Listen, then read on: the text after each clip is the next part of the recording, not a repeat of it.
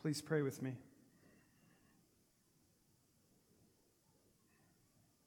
Heavenly Father, I pray that this morning we would hear the voice, the words, the message of your Son. And I pray that what he says would sink deep into our hearts and that we would be transformed. Amen. All four Gospels record the fact that there are lots and lots of people who reject Jesus, people who are frustrated at him, people who refuse to believe in him. Of course, we know the 12 followed him. And if you pay attention, there's a larger crowd of disciples that follows him. There's also these moments where incredible crowds come because they're interested in his healing. They want to hear his teaching. They see him cast out demons. They want to be fed.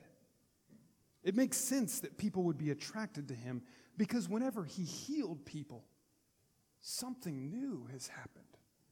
When he cast out demons, people were delivered. When he spoke, it was with authority. It makes sense that people would want to follow him. The thing that's interesting, though, is how many people reacted to these displays of healing and deliverance and power with frustration and anger, disbelief and rejection. The scribes and the Pharisees, they accuse him of blasphemy, of breaking the law. They call him a sinner, a drunkard, a glutton. The Herodians, this political group around a minor king, they're seeking to destroy him all the time. He's even accused by the scribes and the Pharisees of working by the power of Satan. Now we might say, well, it makes sense that those groups would be opposed or reject him because they had everything to lose by his presence. They were threatened by him. And it's true. But we also see in places like John 6 that the common people, crowds of the common people, turned away from him. And they were put off just by what he was saying. We see even things like his hometown, this is Luke 4, rejecting him. And their point is simply, we knew him when he was a kid. How does a carpenter's son become a prophet? They rejected him because they had known him when he was little. Even the John the Baptist had his doubts. When he was in prison, he sent his messengers to Jesus to ask, are you really the one? Even John the Baptist wavered. We see in John 7, Jesus' brothers actually disbelieving in him actively. His family didn't always know what to do with him. And in Mark 3, a passage immediately before these parables that we read in Mark 4, we actually see Jesus' family looking for him. And the implication seems to be that they're coming to take him home because this whole thing has gone a little bit too far. My point is that the Gospels go to great pains to show us all of these people not knowing what to do with Jesus. Some actively rejecting him, some disbelieving in him, some frustrated with him. The disciples struggle to understand why people were turned off by him. After all, he's healing people of sicknesses. He's feeding thousands. People with demons are delivered. Why would anybody walk away from that? And if we're honest, it actually is a strange question.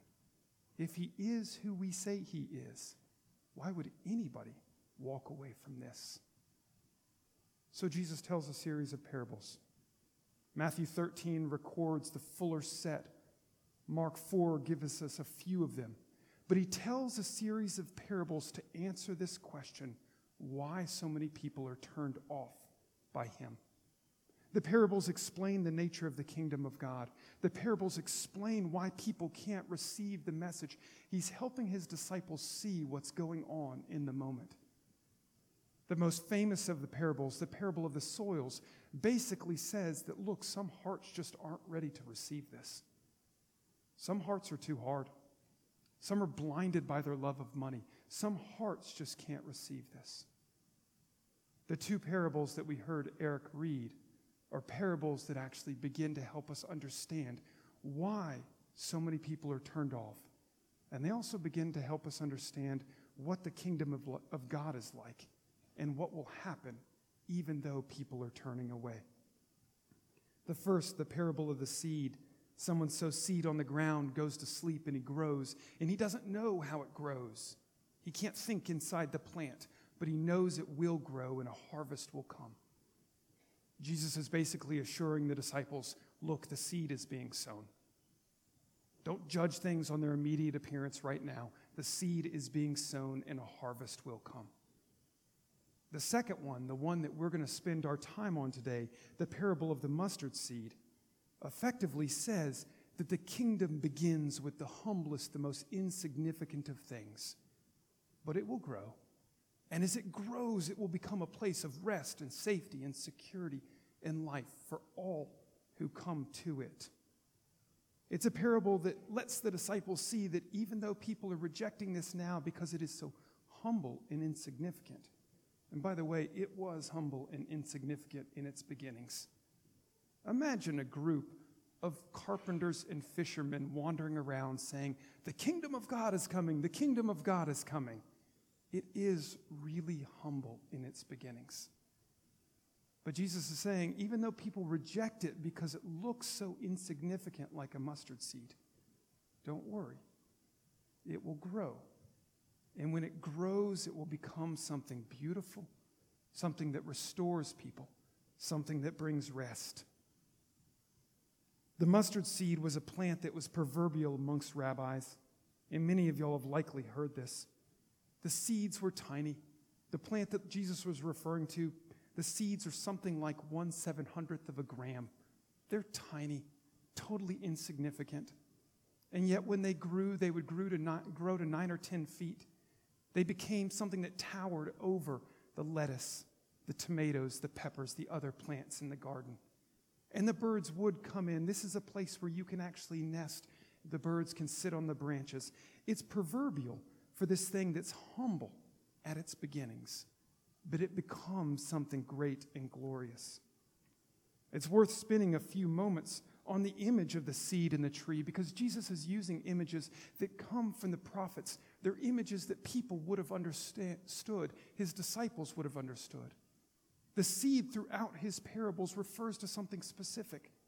It's the word of God proclaimed. That is what the seed is. The kingdom begins with Jesus speaking, him saying, the kingdom is coming and it is here in your midst.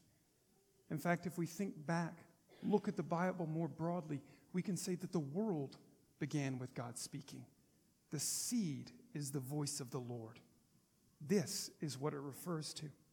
We see, though, in John that Jesus himself is the Word of God. And so we can actually begin to understand that when Jesus is talking about a seed, he's talking about the words that God proclaims to begin all things. But he's also referring to himself, the true proclamation of the Word of God.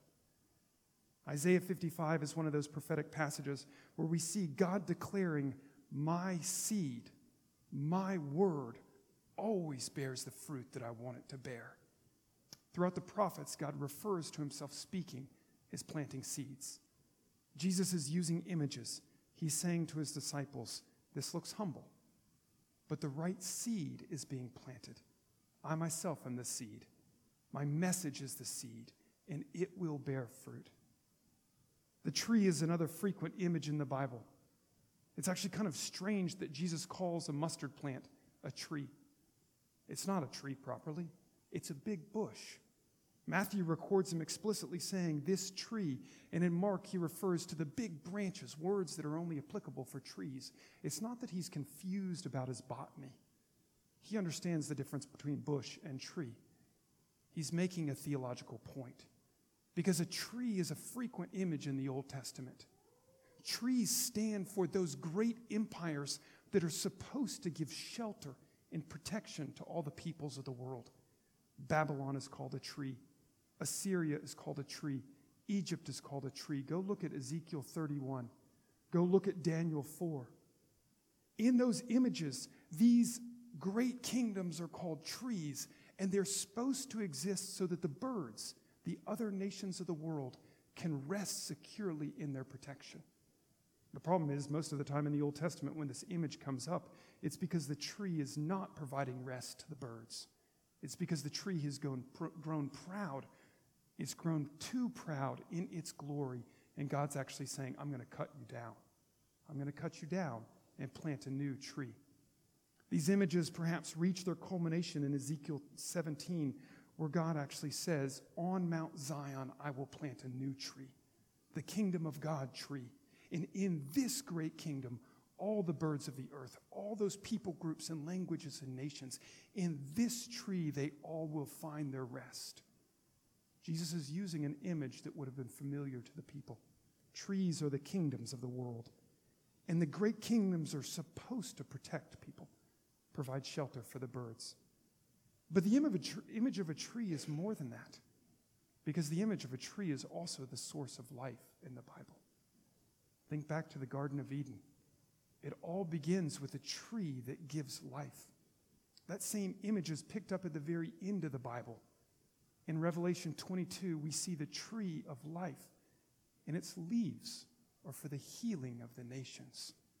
Trees in the Bible are sources of life. They're images of God giving life to people. Of course, the cross is the true tree of life, where the one who was life poured out his life so that all would live. Trees are images of life throughout the Bible. So Jesus is saying to his disciples in this rich and beautiful way, as they struggle with why, Lord, do so many people reject you? As they struggle with them, using all of this prophetic imagery, he says, don't be worried about these humble beginnings.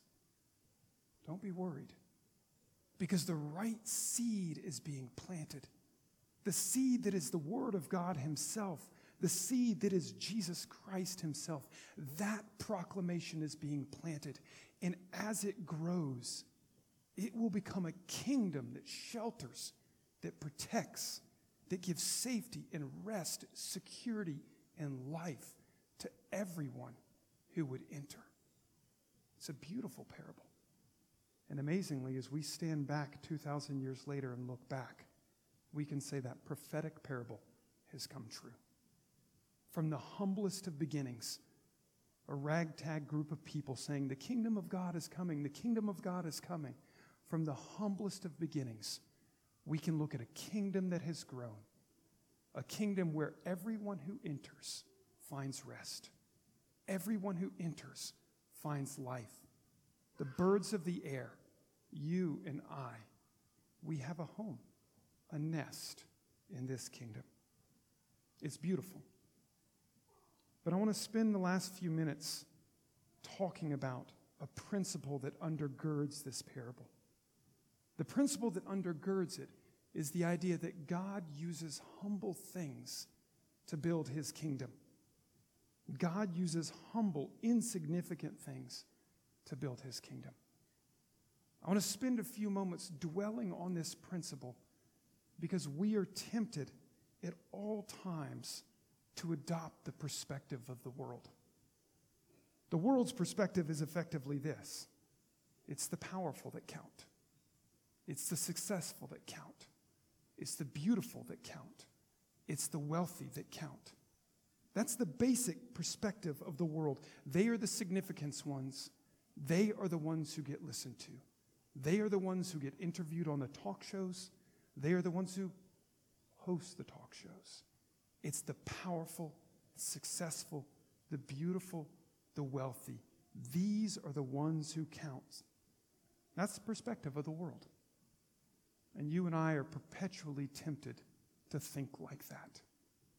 We're perpetually tempted to think like that, to discount the seemingly insignificant.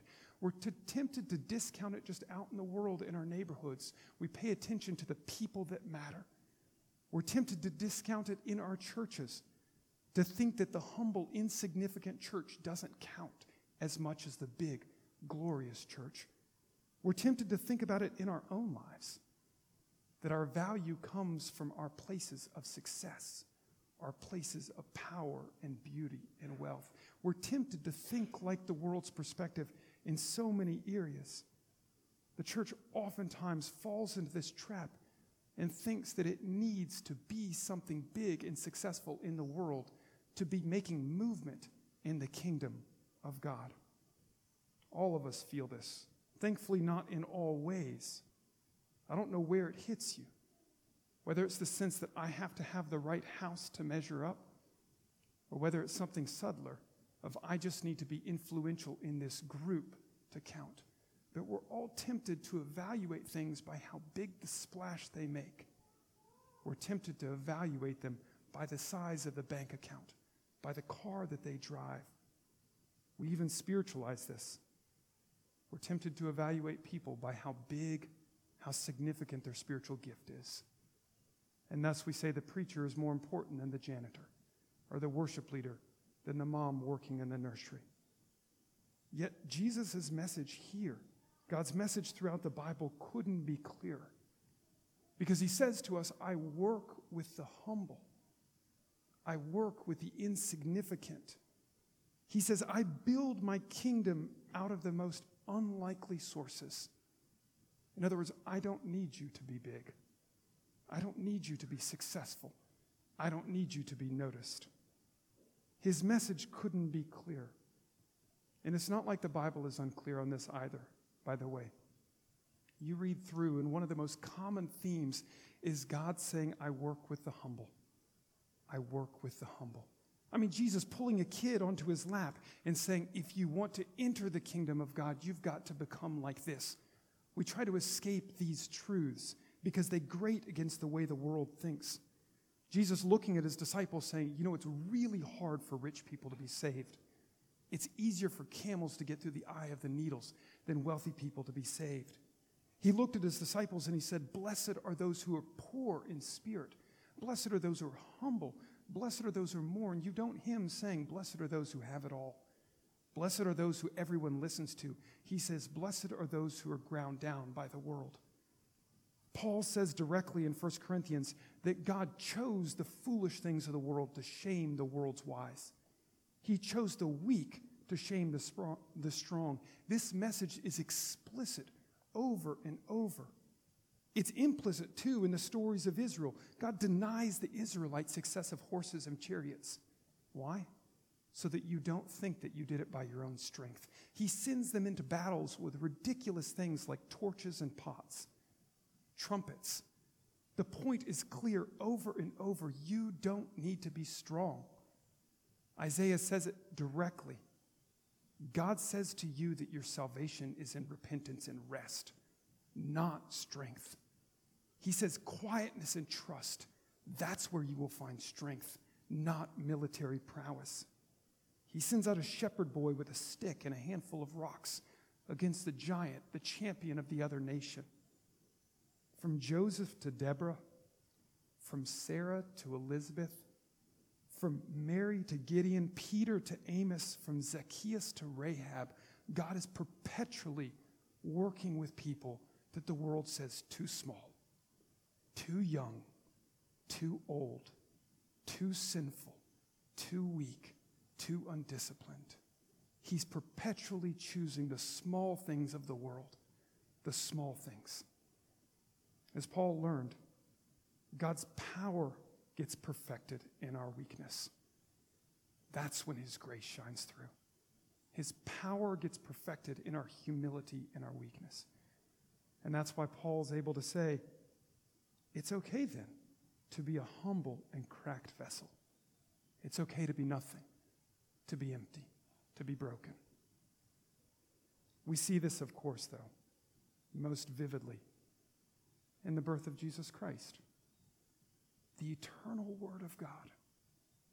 He spoke the world into existence, the one that the angels right now are praising in glory for his worthiness.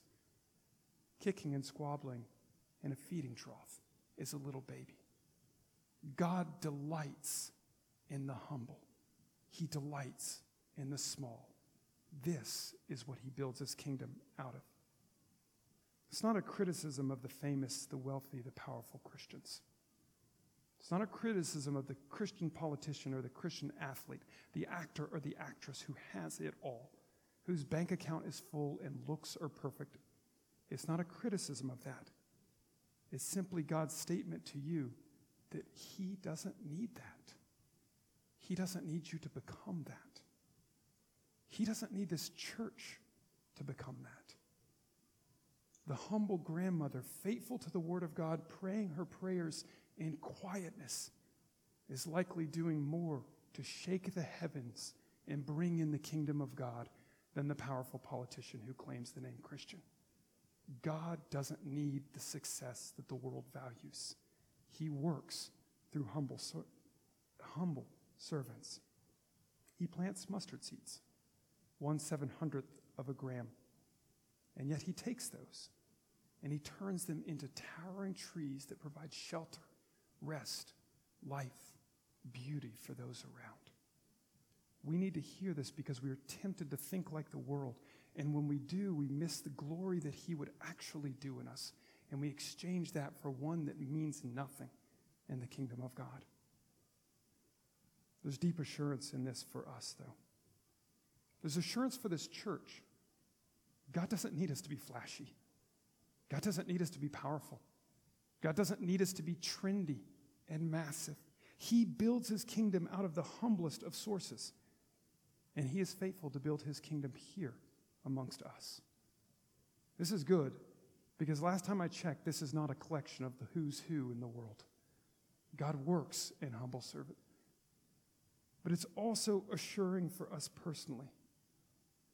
God doesn't need you to have the right bank account. God doesn't need you to get the right status in your job. He doesn't need you to have the right home, the right car, the right title. He can build his kingdom in the humblest, the lowliest of children.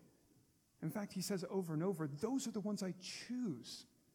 And as long as we're seeking after that other, we may find that we're running away from him working in us. There's assurance for us in this. He doesn't even need you to get the spiritual life perfect. This is the part that hit me like a ton of bricks this week. This is where I'm tempted. The deep belief that I need to be a spiritual Olympian to count to God. The deep belief that he's only going to work through me if I get all the disciplines and habits perfect. If my spiritual muscles are second to none. The deep belief that I have to earn my place before him by being strong. It hit me like a ton of bricks. God's saying, do you not believe that I work with humble, that I work with lowly people? Do you not believe that I work with people who've made mistakes, who've fallen down, who don't have enough strength to accomplish the task? Even in spiritual strength, God says, I don't need you to figure it all out. I don't need you to be the mighty. I work with the lowly. I work with the humble. That one hit me hard this week. And again, I heard the voice of God saying, it's in repentance and rest that you will find strength. It's in quietness and trust that you will find salvation. In other words, the only thing that actually matters, not how big the bank account, not how good the looks, not the status. The only thing that matters is, do you cling to Jesus Christ? Do you cling to him? Do you rest in him? Do you trust in him? It's all that matters. Beautifully, all these parables that Jesus tells revolve around this. They revolve around it sort of obliquely from the side. Because in all these parables Jesus is telling, he keeps talking about seeds being planted. Remember, the seed is the word of God. His point is simple. When the word of God gets planted deep in a soul, God works with that. That's what matters.